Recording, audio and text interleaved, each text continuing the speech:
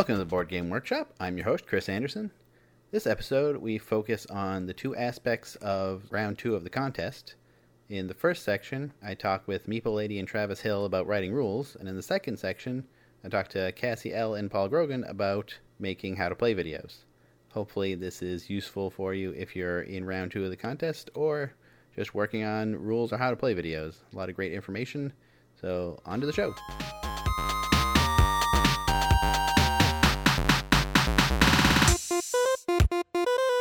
I'm here with Meeple Lady and Travis Hill, and we are going to talk about writing rules, which might come in handy if you are in round 2 of the contest, or if you just happen to be making a game and you need to write rules, which is, I would say, the most important part of a game. You can go without bits and without a board and without cards, but if you don't have rules, you don't have a game. Meeple Lady and Travis, welcome to the show. Hello. Hi. So let's start with Meeple Lady. Would you like to just give us a little background how you got into the hobby, and more specifically how you got into rules editing and copy editing and stuff? Okay. Hi. Sorry, I have a little cold, so I sound probably a little weird. I do board game writing, and I'm on a podcast for the 5x. I got into board games probably around 2010, so not as long as a lot of other people that I seem to encounter. I got a present, Ticket to Ride and Catan, and I'm like, whoa, what are these games? And I basically fell into a giant rabbit hole that is Board Game Geek and have never left. For the rulebook editing, I'm actually my professional experience is copy editing, and now I'm a digital editor. So I wanted to combine my two loves, grammar and board games, and that's how I got into rulebook editing, and I've been doing it freelance for about 1.5 years.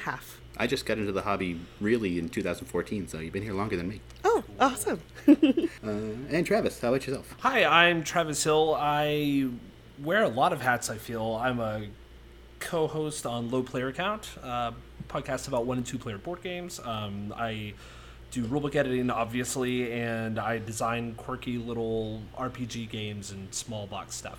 I got into the hobby, I don't know, a decade or so ago, and I just keep playing games, and that's it. Back in 2014, a good friend of mine, Paul Grogan, who apparently is on the other side of this podcast, he, from Gaming Rules, he asked me, hey, I need some help with this game by this guy called Vital Lacerda, and the game was The Gallerist, and he was like, do you want to help me? And I went, sure. And so for the last 4 years, I've been helping out with that, and then also just kind of doing it freelance on my own for better part of 1.5 years now, maybe 2 years. Actually, true story.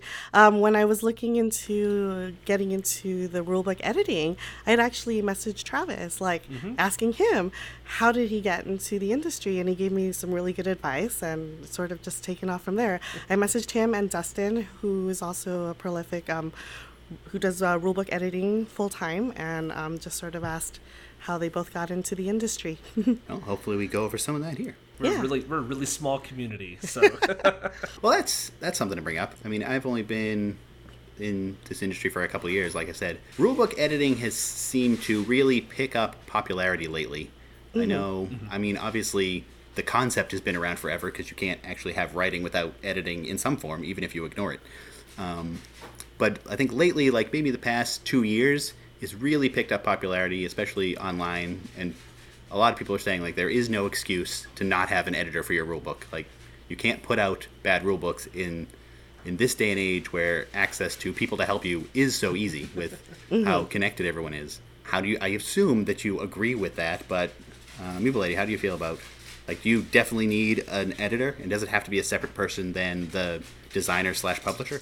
Definitely. I think people who are learning how to play a game for the first time, if they can't figure out how to play the game properly or the way it's designed, that can make or break an experience. People want to learn how to play the game. It needs to be clear. And I think, I totally agree. There's so many resources out there. There's a lot of people in BGG who do rulebook editing, and it shouldn't be hard to figure out how to play a game. It's a pretty important part. I've seen some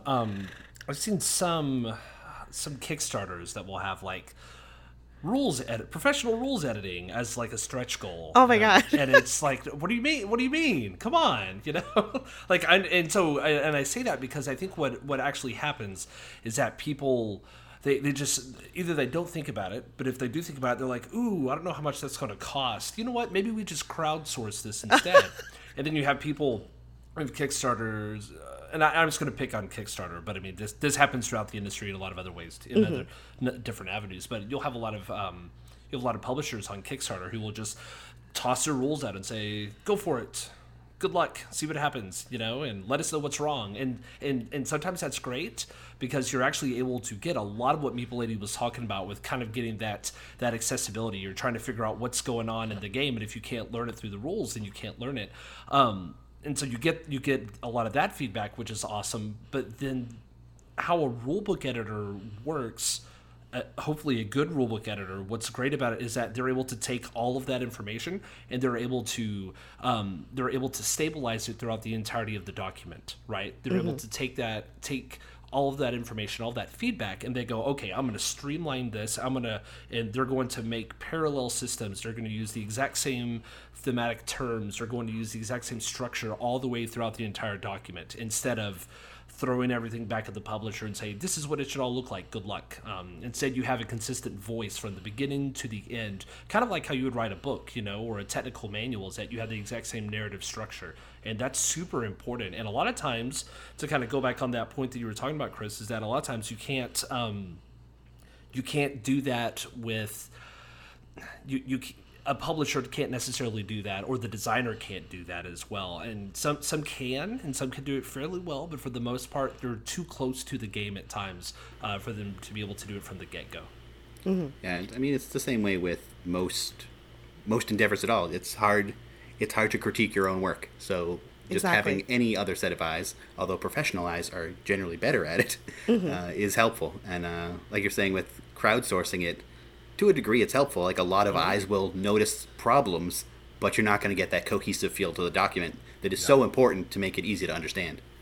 And then we're all board gamers, so we know what we're looking for. We know how things need to be presented in a certain way, so we can understand the flow of a game, why things matter, why things are important. And I think that really helps that, we all do that. Yeah. Part of it, we were actually talking about this before we started officially recording, is the idea of being a rules editor. And that's, I like to think, the more, everybody that I talk to who does any rulebook editing, we actually talk about it often enough that that's the title that we use, but we all do far more than just rulebook editing. Oftentimes we will rewrite rules.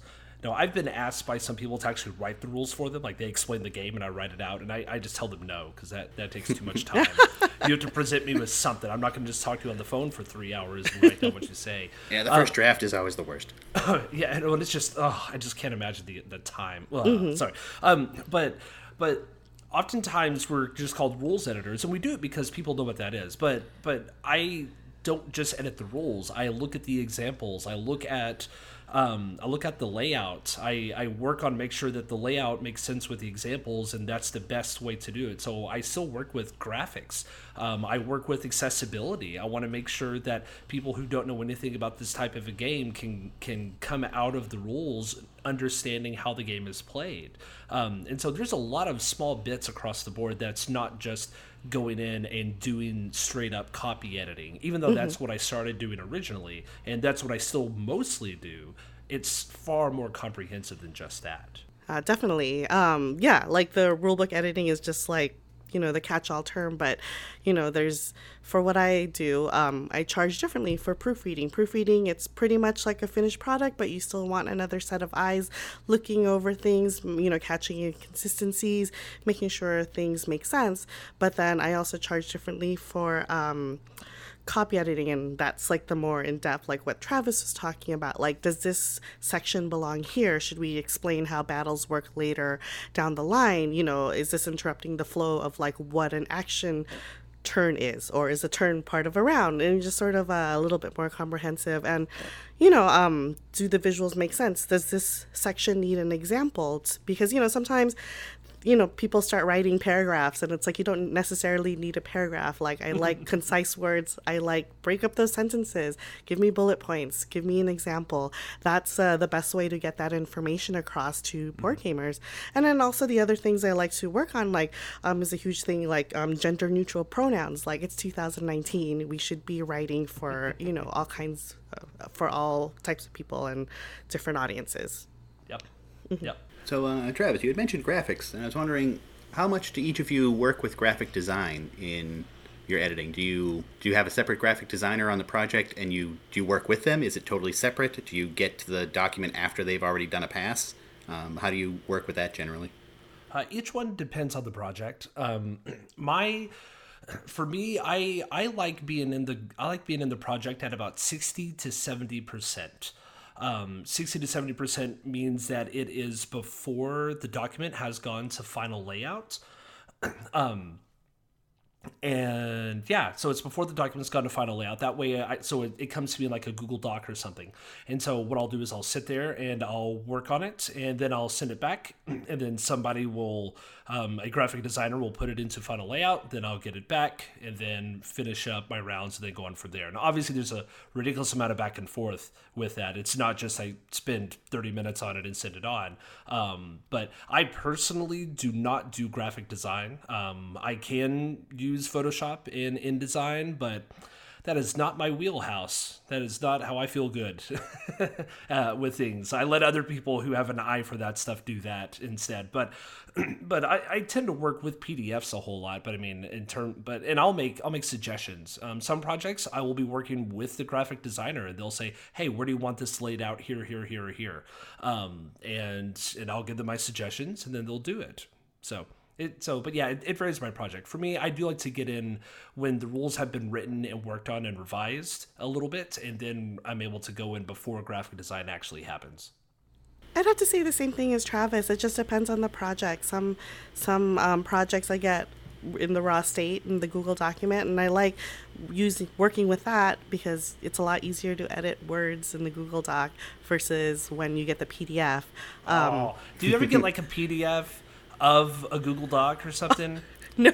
Oh man, I've done that a few times, and I immediately go, "Can you send me this as a Google Doc, please?" Yeah. Or it's either that, or I immediately go, okay, fine, copy and paste. I make my own Google Doc. I have not. I would start laughing as well at that. But I actually, as much more difficult it is working with a PDF, because you have to send sticky notes back and forth or just like make notes. I like seeing that visual representation of what the rulebook might potentially look like, just to see like this is what the game looks like, or so it just depends on the project. I could go either way. Yeah, I made the mistake with I think it was my second game design ever, and I had the game design. It maybe worked. I wasn't really sure. I didn't test it that much, and then went right to like full on graphic design rule book. Got this whole thing laid out, and like, oh well, that rule doesn't work. I'm like, well, that's a pain to change. I think I'll just leave it. Oh, no. So, that game is not great. It still needs to be worked on, and that's 4 years old. 5 years old? Wow. It's been a while. But yeah, you definitely don't want to get into the locking down graphics too early, because it makes you hesitant to want to change the rules because it's so much more work. So the easier it is to change, the easier you are to change it. That doesn't make sense. Anyway.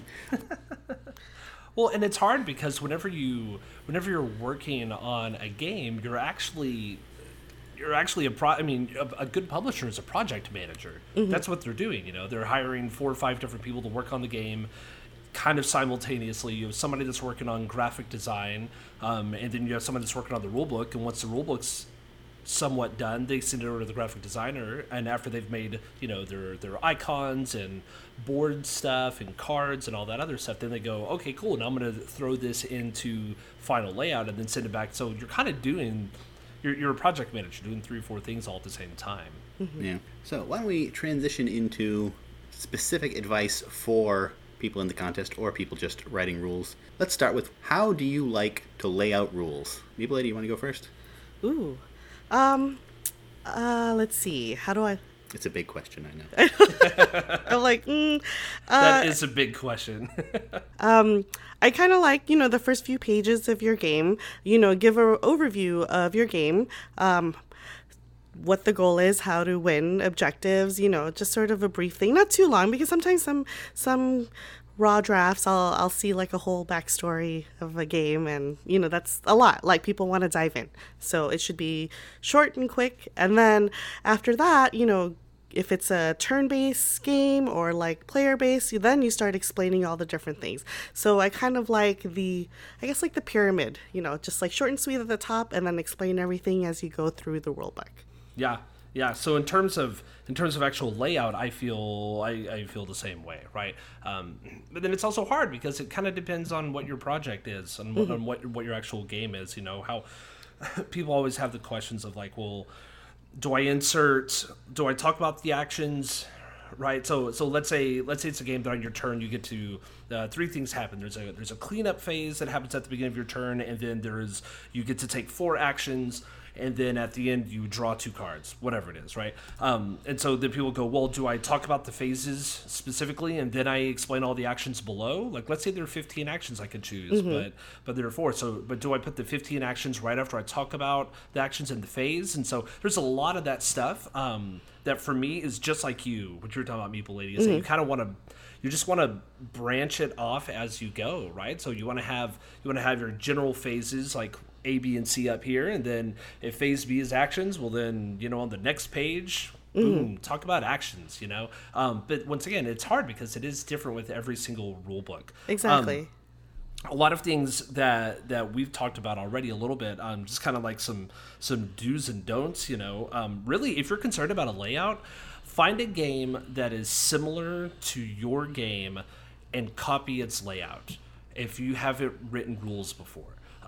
Just if your game is a card drafting game that's about scoring points, download the rules for Sushi Go and just copy and paste those and just use that as a template. And you can do that with almost anything. If you have a super heavy Euro, find a super heavy Euro that is something like yours, and then once you're able to do that, then that makes it easy because that's where your template comes from. And then you go, hey, this doesn't make sense, this does make sense, whatever. If you're creating the next dungeon crawl, please find a good dungeon crawler rulebook first of all, and then copy that one, and then go on from there. And it's not plagiarism because it's a template, and you're going to put all your own stuff in there anyway. So you're just looking for a structure, basically. Oh my gosh, yeah. Right, copy the layout, not the rules. Exactly. And please don't do that. And the thing is too, like, I think some people when you get a game and they just sort of go into what all the different movements and different actions, straight into that, they sort of gets lost, like, wait, how does a round exactly go? Like, I need that first thing, and then you can explain everything. And so I think that's a good idea, to follow how other well-written rule books are written and then just follow that structure. Yeah. I also think, too, if you have a much more complex game, an index is very helpful.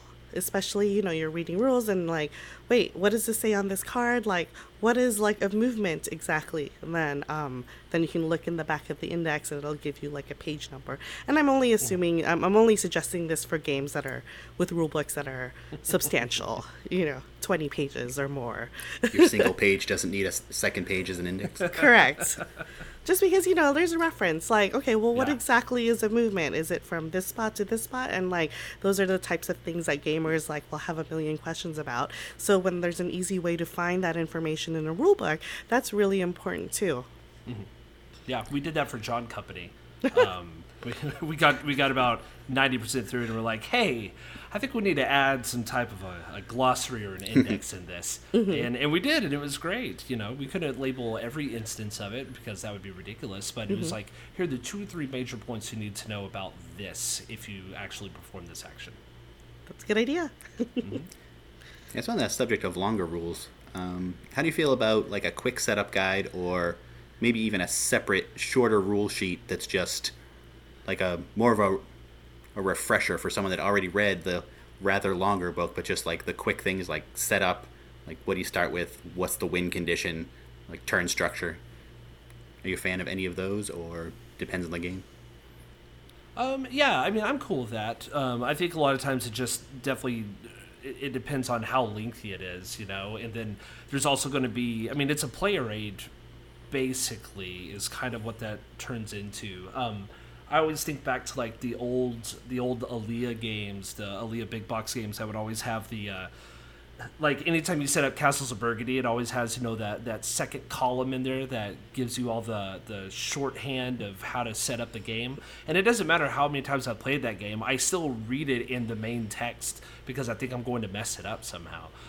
So I don't like it necessarily like that, but it's like a separate standalone page that's front and back, and it's just a reminder on what you get and how to do basic setup. Sure, I mean that's perfectly fine with me, but I think it just depends on how complex your game is, and a lot of people, they just don't want to do that because the game is going to be the game will be different at different player counts and all that other stuff, you know. I also like some rule books where the game is much more complex. They sort of highlight the important rules or missed points that sort of like reminders for game players. And also, again, that depends on how complex your game is, but I feel like for longer games, that's always really helpful. Like, don't forget this when you do this, or, you know, this is what this triggers if you do this, you know, examples like that. Yeah. Travis, you had mentioned player count, and it just reminded me the first time I played, now I'm blanking on the name of the game, Dead of Winter.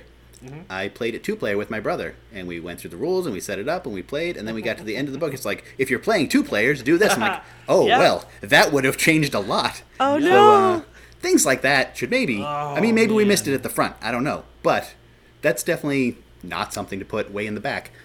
Yeah, and it's hard. Oh man, stuff like that's always super hard because if you put it at the front, so what you could do, there are kind of 2 ways about it, right? You can put it at the back because it is an alternate.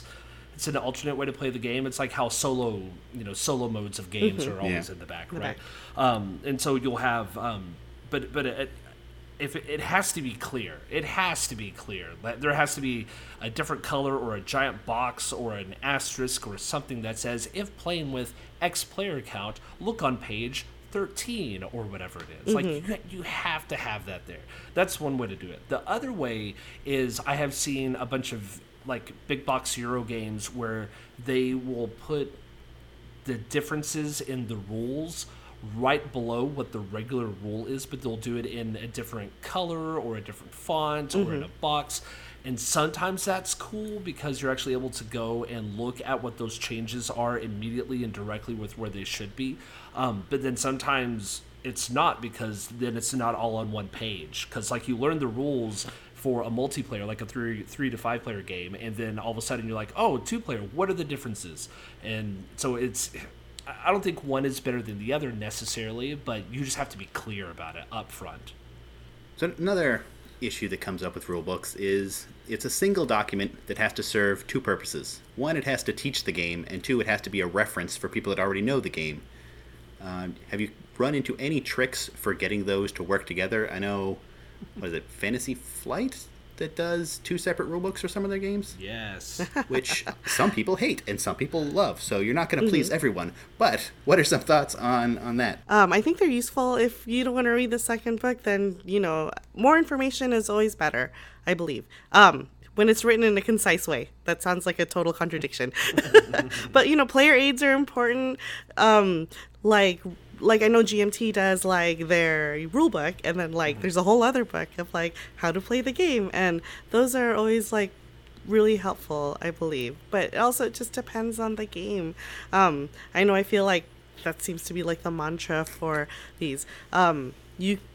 I like what Travis said, like find a game that's similar to your game and see how they write out the rules. If it's a complex war game, try to follow how complex war games are written. And there's a lot of examples out there for you to help write the rule book for. I remember whenever Fields of Arle came out by Rosenberg a couple years back, and one of the largest critiques that I heard about the rules, and it was just because it's about all Rosenberg games really, is that you could read through that and you can figure out how to play the game and you can learn it and it's good, but it is terrible to flip through those 18, 22 pages to try and figure out what this action is and how you're supposed to do that. The long and short of it is that unless you have a second book or an index, it's going to be, or a glossary, it's going to be nigh impossible for a single document to be able to do both. And it's also because everybody learns in a different way. The person that reads the rules might not necessarily be the most comprehensive learner. And they might be great at teaching the game, but they might be terrible at retaining all the exceptions, all the information that happens. And so being able to go back and like, oh, I need to reference this. Maybe it's up to the person that's learning the game and teaching the game to make note of those moments. I am not afraid to write in rulebooks. I'm not afraid to get sticky notes and put them places because, no surprise, I read a whole lot of rulebooks on a fairly consistent basis. And so information kind of mushes together in my brain sometimes. So for me to go back and actually reference, it's really hard. Fantasy Flight games, I love what they do. I don't play a ton of Fantasy Flight games, but like I played Star Wars Outer Rim recently, and we learned it from one document, and then every rule saying we needed was in the second one, and it all made sense. And I'm like, oh my gosh, this is so incredible. I want to be a part of this team, you know?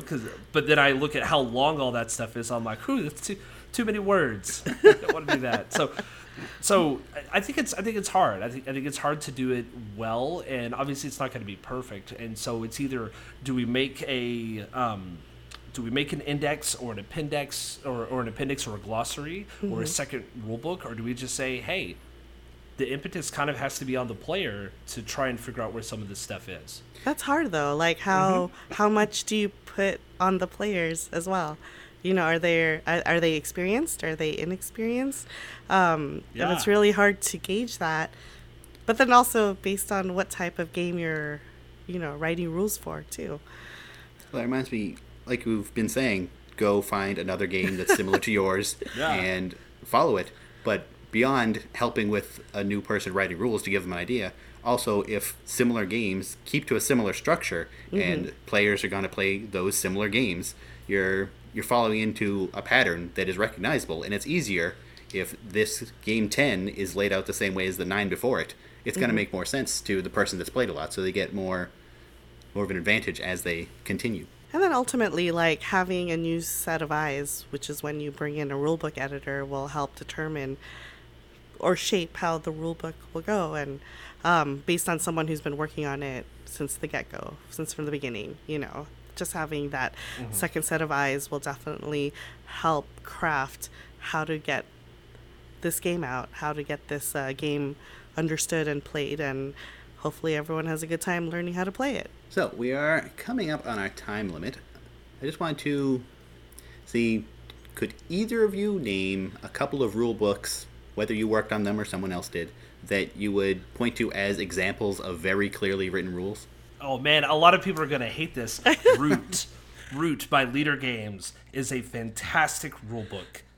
It is absolutely stellar. And the reason why I think people are going to hate it is because there are like 600 rules questions in the BGG forums.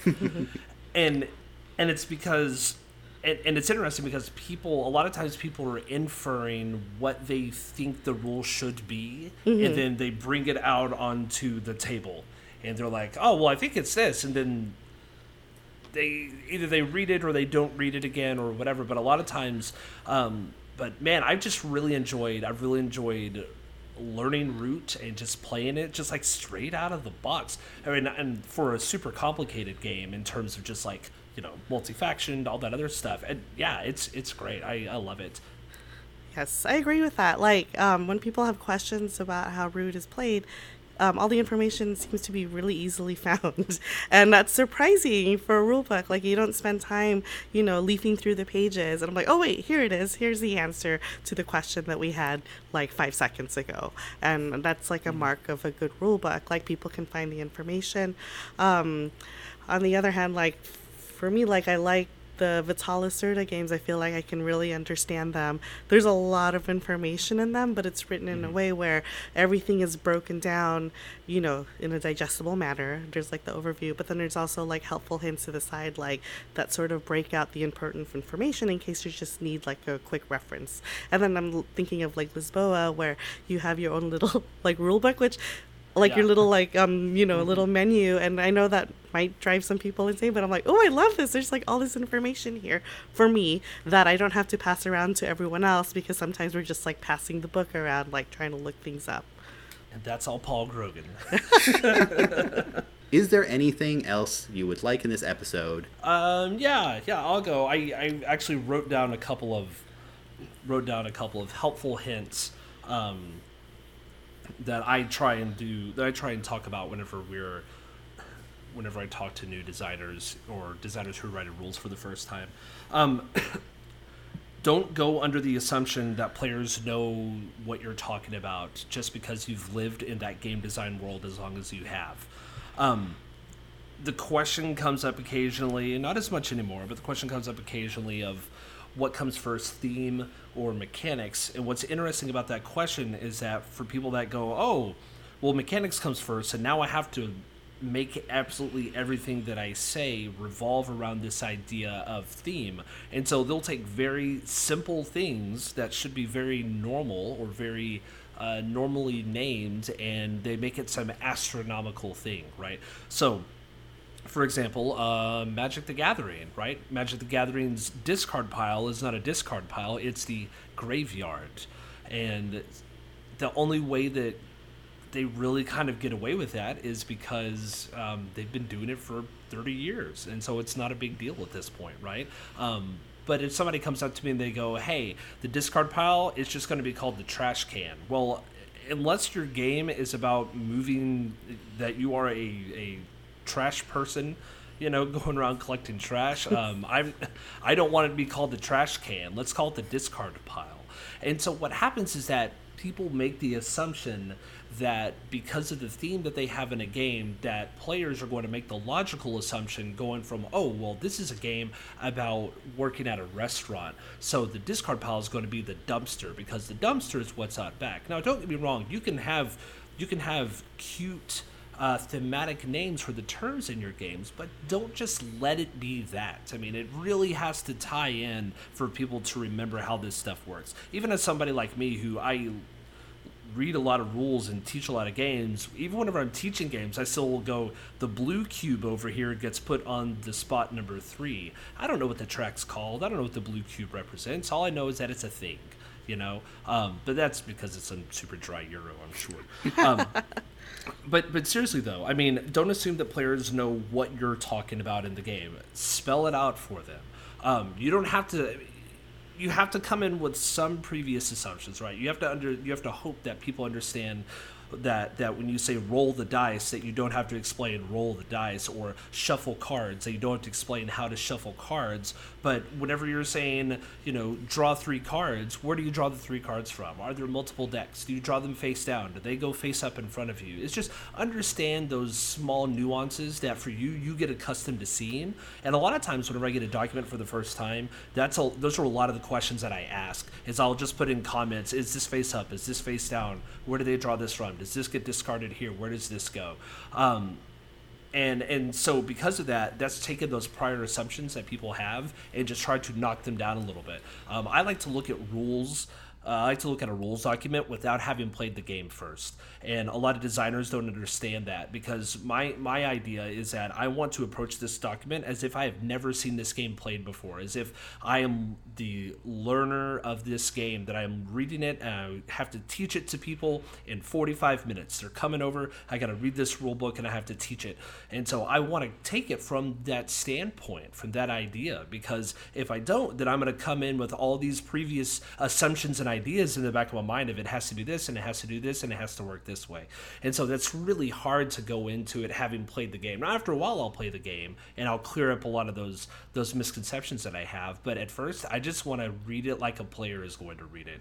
And that is by breaking down those assumptions. You only get one chance to look at it with fresh eyes, so make it count. Yeah. Yeah, some advice like, be consistent in your terms, like especially if you've played different games that are similar. Like there's always is this a round? Is this a phase? Make sure those are clearly defined so people can understand the structure of your game. Also, when you're writing rules, like visualize what the board game looks like on table. Like where are people going to see those blue little cubes? where are people going to draw the cards? Make sure that's clear just based on like what the description is, what the rule book. And I think, try to explain what you can in the fewest amount of words. People don't want to get bogged down by all the jargon, all the fluff. They want to learn how to play the game. Don't be afraid to break up sentences.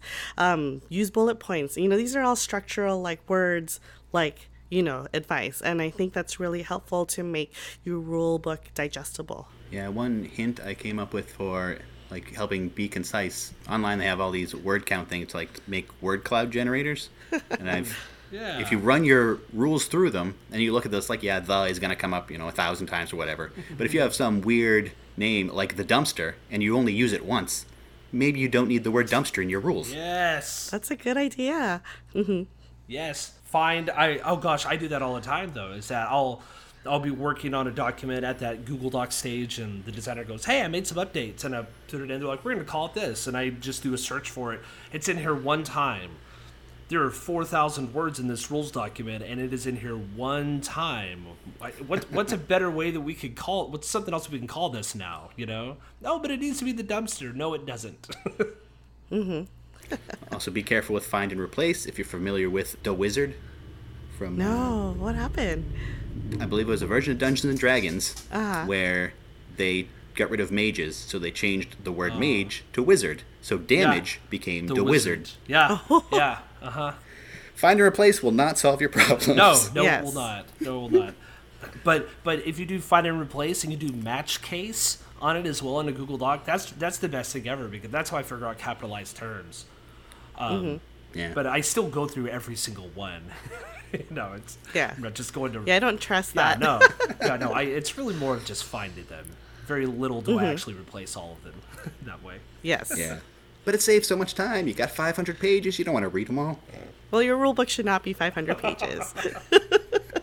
Fair enough. That reminds me. So anyone entering the contest, we appreciate that you need to be clear about your rules, but also try to be concise, because it is a lot for people to go through. And even not in a contest, I don't want to read more pages than I have to learn a game. Try to be concise, but be clear. That's more important. Yes. Well, I think that covers it. Thank you both for coming on. Let's end this with some contact info. And are you both accepting work? Yes. I'm not right now. But I am open for people to ask me random questions about stuff. Even better. Yeah, ask me all the questions. I just don't have the time to edit your rulebook though. Sorry. Not right now. So Meeple Lady, let's start with you, contact info, and then any projects you're working on you want to share or anything else. My contact info, my website is boardgamemeeplelady.com. I'm also Meeple Lady on Facebook, Twitter, and Instagram. And if people have rulebook projects they want to contact me about, my email is meeplelady@gmail.com. All very easy to remember. And Travis, same thing. You can find me everywhere at Travis D. Hill. That's D as in Daniel, my middle name. So Travis D. Hill. I'm finishing up just a bunch of little projects. I got to do I get to work with Jordan Draper all the time, so I literally just wrapped his second series of Tokyo games. Wow. Yeah, it's a lot of stuff there. I just wrapped up Bus from Capstone as well. So two really big projects, which is kind of why I'm not doing anything. So I need a little bit of a break. Yeah. So kind of working on that stuff, and I've been working with Keymaster, who did Parks, the board game, and doing kind of like some localization stuff for like Führerspiele, some making sure that their rules look good in English as well. So it's kind of working on that stuff. But yeah, I am all across everywhere at Travis D. Hill. And if you want to go to a specific website, bit.ly/Travis D. Hill is another one. So that's it. Awesome. Well, again, thank you both for coming on, and hopefully this has been helpful to our listeners. Yeah, thank you for having me. Thank you so much. Ask us questions. We are available. Likewise.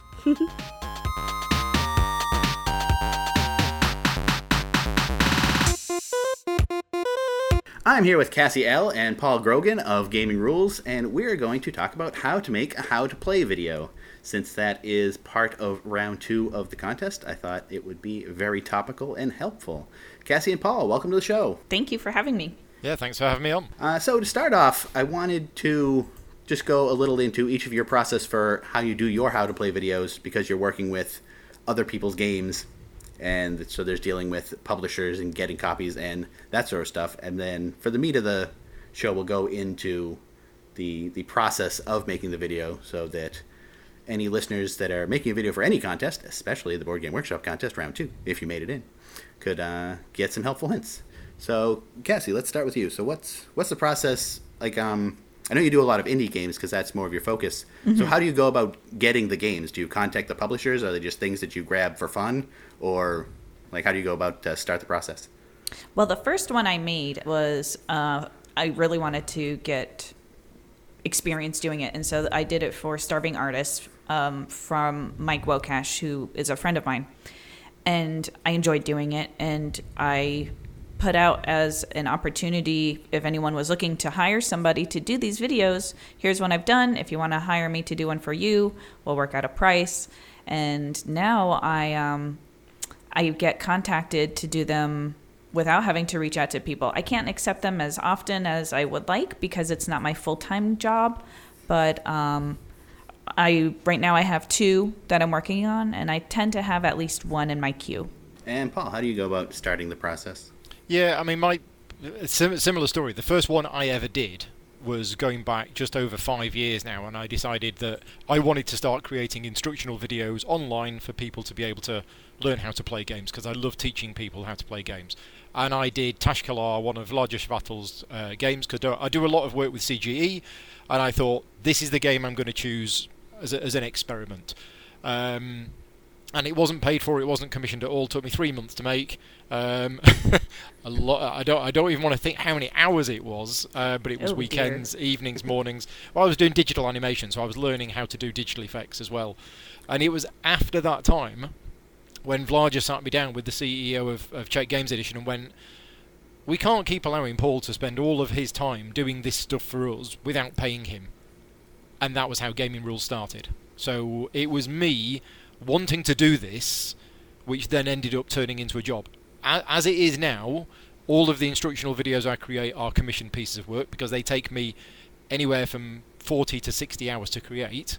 Well, one of them's taken 120 hours, but that's another story. It is a job, so there's no way that I can just sort of, knock them out for fun, because it is part of the job that I do. Yeah, so you both get paid for these now, right? Yes. Yeah. Because it is a massive amount of work. Like, I work in video for my full-time job, and I know exactly how demanding video work can be, especially if you're adding on animation and graphics, and the rules explanation on top of that is an entire script writing process. So let's transition into how to make a video. So where do you start when you're going? Do you start with a script? Do you start just playing the game a couple times to get an idea for it? Or let's start with Paul. I have a fixed process which I don't always follow. So let's explain what the fixed process is first. So the first thing I've got to do is get the game and play it with my friends. Okay, so I want to play it myself first, whether that means learning how to play from the rulebook or something else. Now sometimes we get sent a prototype of a game that's not even out yet, and the rulebook might just be a sketch of, it might be a very roughly written Google Doc, which is of hardly any use whatsoever. So there's a whole process of trying to learn how to play the game first, and then actually playing it with my friends just so I get a feel of how it goes. Then I might play it again. The next stage, and the second time we play it, I will actually teach a group of friends of mine. And then the third time will be me teaching another group of friends of mine so that I get more comfortable with how to teach this game and the right order in which to structure things. So that would be how I start, is by playing the game myself and practicing teaching it to friends. And Cassie, do you do a similar thing?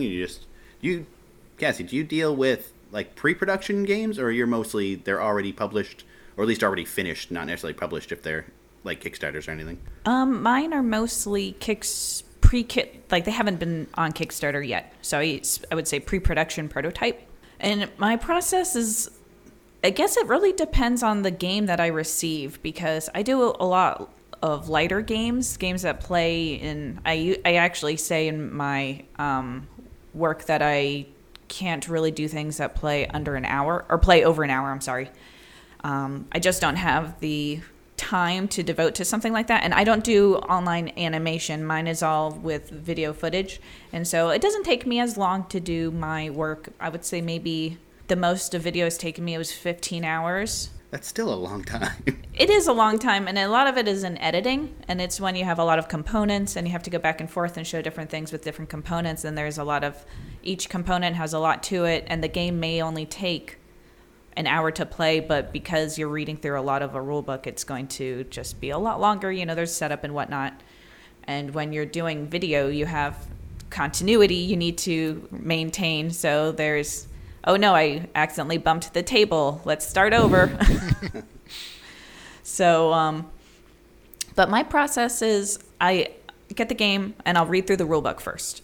And if the rule book looks like something that I really should play this before I start doing the rules because it's a little more complex than I expected, then I'll play the game. But sometimes I don't need to play the game because the rules are really, they're pretty polished and they're almost finished. So I can read through the rules and play with the components as I'm reading through them, and I totally understand how to play the game.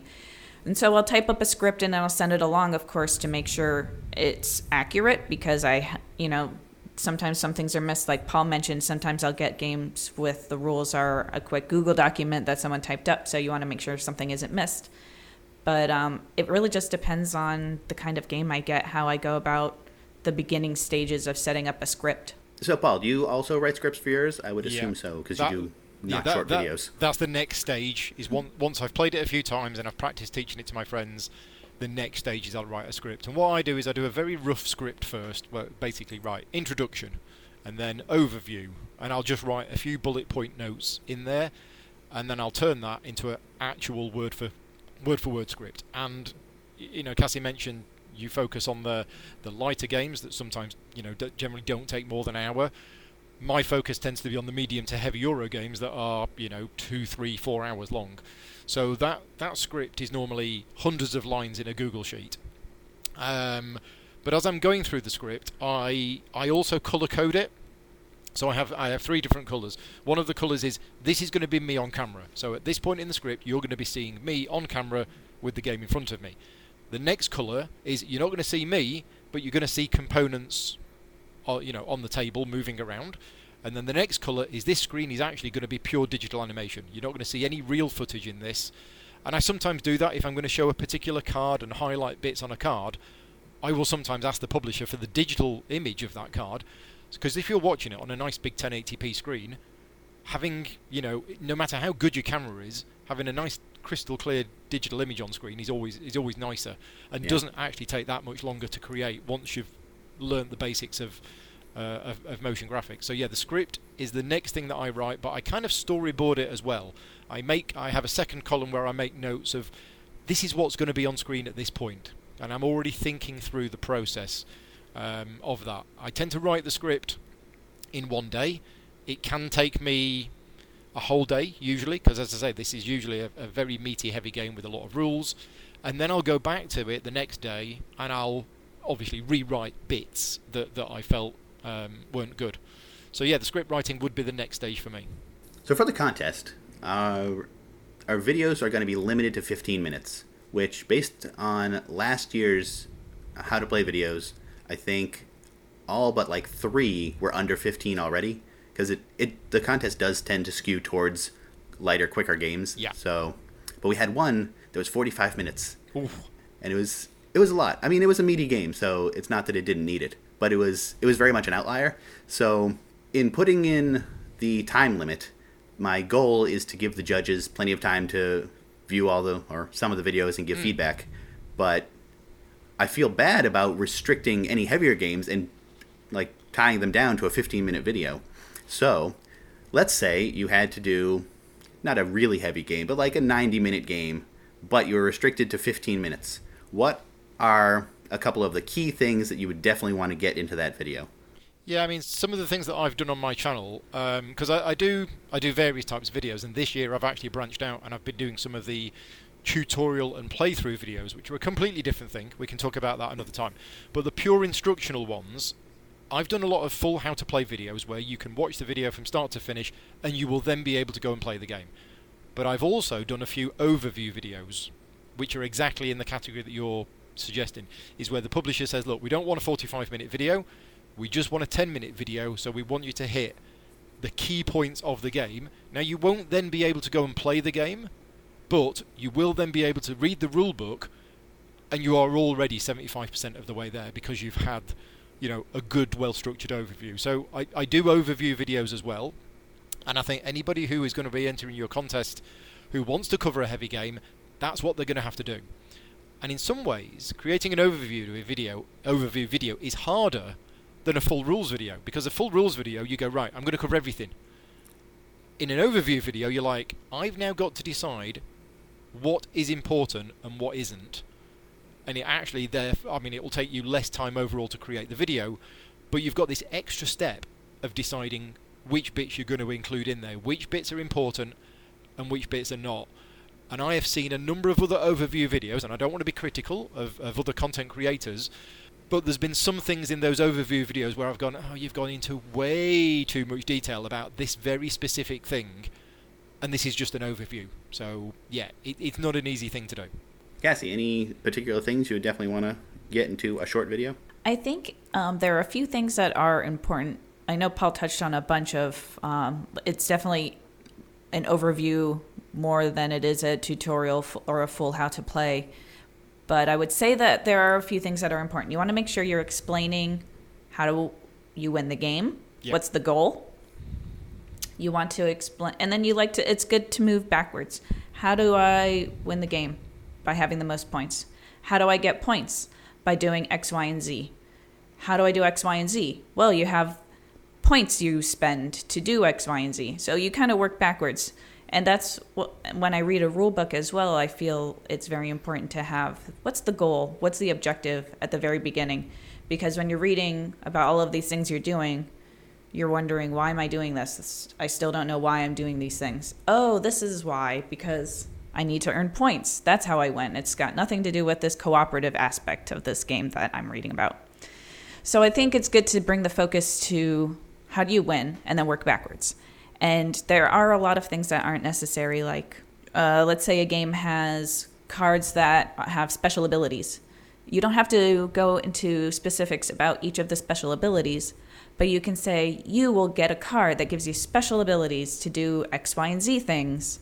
And that's all you got to say. You don't have to go into more detail about when you have this one special ability, it's going to allow you to do this. And this means you're going to do this and this and this. You can just run off with it, and keeping it small and compact is important. It's very rare that I 100% agree with something that somebody says, but I do. Everything you've just said, absolutely right. I do the same when I'm writing rule books. Is you've got to get what are you trying to do? What is this game about? The player with the most money at the end of the game wins, right? You've got to set that at the very start, because as you say, everything you read in a rule book or everything you watch in a video, if you're watching it and you're like, okay, so I get 3 actions and I can spend 1 action to move this to here, if you don't know what the objective of the game is before you've watched that, you've no idea. So you've got to get that into context, and working backwards is something that I do certainly when I'm teaching games in person. And what you touched on there about the examples of the cards with special abilities, absolutely 100% agree, unless there is one really cool card that does a really cool thing that you maybe want to highlight. So you can say, look, there's lots of different cards with lots of different special abilities. For example, this one allows you to take a card from somebody else's deck, and then you move on. So you can't. I'm definitely in agreement that you shouldn't cover every single card and what each one does, but you might just want to mention a couple of them if they're really easy to explain, just to give people an idea. They're a selling point for the game. A selling point for the game, or something that you think is cool and will make people go, ooh, I can take a card from another player's deck. Ooh, right, and then you move on. I know one piece of feedback we've gotten in a lot of stuff in round 1, which in round 1 they had a 2-minute video, so very, very restricted. They were super limited. But a lot of the judges keep saying, I wish I knew what I did on my turn.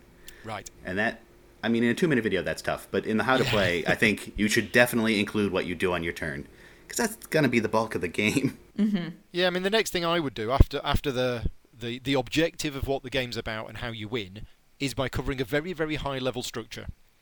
So this game consists of 3 eras. Each era is going to be divided into 5 rounds of play, and within each round, each player is going to take 1 turn. Bang! There you go. Straight away, within 15 seconds or whatever, I now know I'm going to be taking turns within a round. There's 5 rounds. They make up an era, and after 3 eras, the game ends. again, very, very high level overview. You've got that right from the start. And then, yeah, just go into the details of what you can do on your turn. And then it really depends on how complex the game is. If you've got a choice of 12 different actions on your turn, don't explain them all. But if we take another game where you've only got a choice of 2 different actions, you might as well explain what those 2 different actions are. So yeah, it really depends on the game. So I know both of you, like Paul was saying, you have like different sections of your video where you're on screen, it's just the game or it's graphics. Do you think it's important for you to be on the screen during an explanation, or would people be fine getting away with just shots of the board or just graphics? I think just shots of the board would be fine. I really think that the reason that I do the same thing actually that Paul does, where I'll have different sections highlighted for when it's going to be me on camera, when it's going to be components and whatnot. And when I have the parts that are highlighted for me, I mean, I really don't need to have the camera on me, but I feel like it would just be really boring and monotonous to have the camera consistently on the board. So it's not necessary. It's really just to make the video a little more entertaining. If you have the time and you have the ability to, it's always nice to make your video more entertaining, but it's not necessary, I would say. Yeah. I think it's also that's slightly different for both of you because you're doing this as a business and you're building up your brand. So I think showing your face is part of making that connection. It's me teaching you how to play this video. It's not just the game. It's true, but there are some very successful channels with many more views on their videos than I have, which nobody knows what they look like. So again, it depends on the brand, but their brand is that it's all digital animations and you don't actually see them on screen, so it's slightly different. I'm with Cassie here. I think it breaks it up. The times when the bits of that script when I'm writing it where I say, oh, this is going to be me on camera, there's a reason why it's going to be me on camera. And it's because, not just to break things up, but because that part of the video, there's no point looking at any footage on screen. Because things always need to be moving. So if you've got to say something that lasts about, 10 seconds, and on the board, it would just be a stationary picture of the board with you talking over it for 10 seconds, people are going to switch off. There's been these scientific studies on how long you should have a still image on screen before people get bored and go to a different tab. So things have always got to be moving, and at least if that 10 seconds is me on camera talking, at least there's something moving on camera. I would agree. So anyone listening that's doing this for the contest, you're not required to be in the video, but like Paul said, it can help. So try to make it interesting. You're going to get the judges to pay attention more. People do get distracted even if they're judging. Yeah, so, right, setup and all that. So yeah. I wrote an article, I think it was last year actually for the contest, about just basics of how to make a video, especially focusing on someone that has not a lot of, really losing the words, not a lot of equipment. So I was focusing more on a person who is using just a cell phone in a room with no professional lights. As far as I know, both of you have a decent amount of equipment for your setups, right? Yep. Yeah. So what would you say is the basic important things that someone should do for their video, assuming that they do not have a budget or equipment? So, interestingly enough, the camera is not the most important thing. There are many people out there who have done videos, really good quality videos, with just a cell phone. Because the cameras on cell phones these days are fantastic. Lighting and audio is by far more important. If you don't have expensive lighting, try and find an area with good lighting. Try and do it during the day if you can. But when I'm sometimes spending 2 days filming a video, I can't do it using natural lighting because the natural lighting changes in the UK every 10 minutes.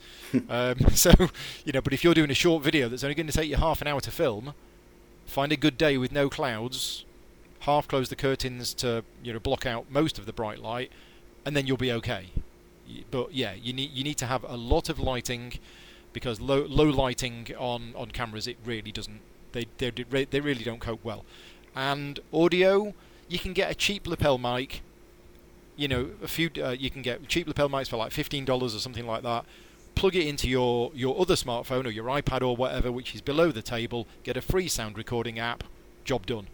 It's much better than using the actual, the audio on a camera from 10 feet away, where it just sounds muffled and echoey. So you can get fairly cheap, lapel mics, which will improve your audio quality massively. Cassie? Yeah, I would agree definitely that the lighting, like Paul said, the cameras nowadays on phones are just great, and all you need is to have it angled in a way. Stack a couple of books on top of each other and put a couple of glasses on there, and you can angle your phone, so you don't really need to get yourself a tripod.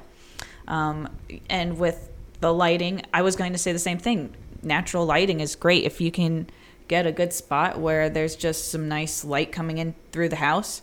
Even if you wanted to go outside, if it's a nice cloudy day, it's going to give you everything you need. And there are lapel mics. It's funny that Paul brought that up because I was going to say the same thing. There, you can get ones that plug right into your phone, into the headphone jack, and you can just record your audio like that and not have to worry where your phone is while you have your hands in the way showing your game. You don't have to worry about where your mouth is in relationship to the phone either, or in addition to. I think they're like $20. The one I've had to get some lapel mics to use with cell phones, and yeah, I think it was like maybe $20. And there's one thing I do want to mention. It's a little technical, but I don't know if it might be helpful. Some headphone or some microphones that are available to plug into headphone jacks don't get powered by the headphone jack, and they won't work. So you need to have one, either make sure your phone has a power, like it's going to power the mic, or get a mic that has a little battery in it, which is the ones that I have. It was, like I said, it was like $20, and it has, those tiny little batteries that you would get for watches and whatnot in it, and it works fine. Yeah, one of the things I mentioned in the article is that good equipment is great, but the main thing that it does is let you deal with problems. Using low-end equipment and more planning, you can get just as good results. Yes. It takes that extra planning to find the good spot of lighting because you don't have a camera that can deal with low light. Yep. Although even professional cameras aren't great in low light. No, they need lights. My low light setting is still not great. Yeah, you gotta have light. So Yep. turn on the lights in your house by next to but not right in front of an open window. That's the other thing. Don't do backlighting. Mm-hmm. Some people don't have access to editing software. Although there is now free editing software for, well, basically just online. So it's pretty cross-platform. So I would recommend, especially for the how to play video, editing is going to help you out. Let's start with Cassie. What do you use for editing your videos, and what's your plan when you go into editing? Do you just throw everything there and piece together bit by bit? Do you go by your script? How do you structure things? I do go by my script, and I would suggest if someone that's listening to this doesn't have a lot of ability to do a lot of editing, to definitely write yourself up a script that you'll feel comfortable, read it a bunch of times. So if there's word, because I stumble a lot on words and I have a little bit of a lisp. So sometimes when I'm recording, I have to say the same thing over and over again, like tetramino. That one took me forever to not say tetromino.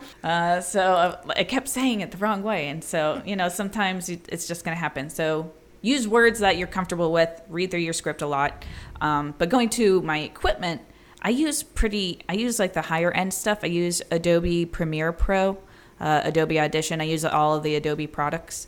But before I was using all of these products and I could, I had reason. Now that I have a job, I have reason to pay for things. I had my free iMovie software. So if you're a MacBook user, you already have free editing software in your computer, and it's great software to start with. I just wanted to have more capability, but all of my beginning stuff was all in this iMovie free software that comes with MacBooks.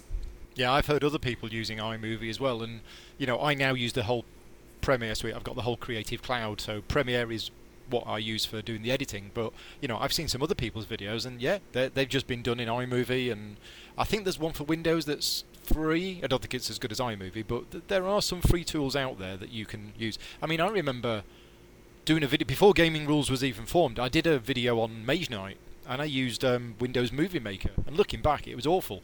But I used it, and it worked.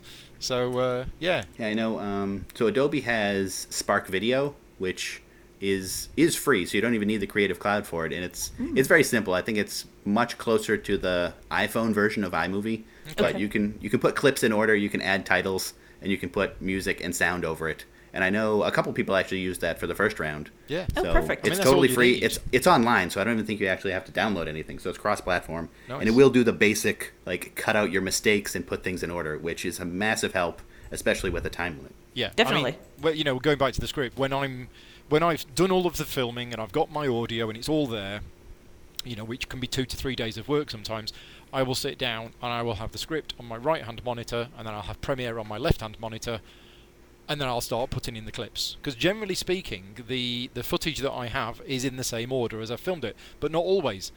I'll go back and I'll be editing a bit and I'll be like, oh, that's completely out of focus. So what I'll do is I'll mark that bit in the script in red. As I'm going through the editing, anything that needs redoing, either audio or visual, I'll mark it in the script in red. And then at a certain point, like when I've gone through it all, I'll then go back and I will reshoot, re-record all of the bits that are in red so that I can then drop them in and fix all of the problems. That's a good point. Don't make your video at the last minute so that you have time to reshoot mistakes. Yes. Yeah. Now, bearing in mind, me and Cassie are doing this professionally. We get paid for creating our content, so we've got an extra level of Dedication. stress. need. It's got to be right. I can't have a scene which is out of focus when a client has paid me to create a video. It's just, I can't do that. It's one of those things. Now, for people entering this contest, I'm sure if one particular scene is slightly out of focus, I don't think that's going to be that much of a problem. It's more about the content. Definitely. Can we see it? Can we hear you talk about it? That's what's important. Awesome. Well, that brings us just about to the end of our time. So, Paul, would you like to share where people can get in touch with you or follow you online and watch all your how to play videos to get a good idea of how to structure a video? Yeah, so the YouTube channel is youtube.com/GamingRulesVideos. I am active on Twitter at GamingRulesVids, because Gaming Rules Videos was too long for Twitter. They're the main places. I've got a Facebook page as well, which is Gaming Rules. But yeah, all of my videos are on there. And as I say, this year I've started branching out because I've got a whole new studio set up with 3 cameras now. So I'm now doing, as well as the old videos, which I am still doing, even though I've not done any of recently, I'm doing tutorial and playthrough videos. So basically, I'll get some friends round, I will sit down, I'll teach them how to play the game, and then we'll play through the game, and it's all filmed with multiple cameras at the same time. So a completely different style to the how to play videos, which are filmed in very small sections. I'm going to film this bit for 5 seconds, and now I'm going to spend 2 minutes on rearranging the camera, and now I'm going to film this bit for 5 seconds.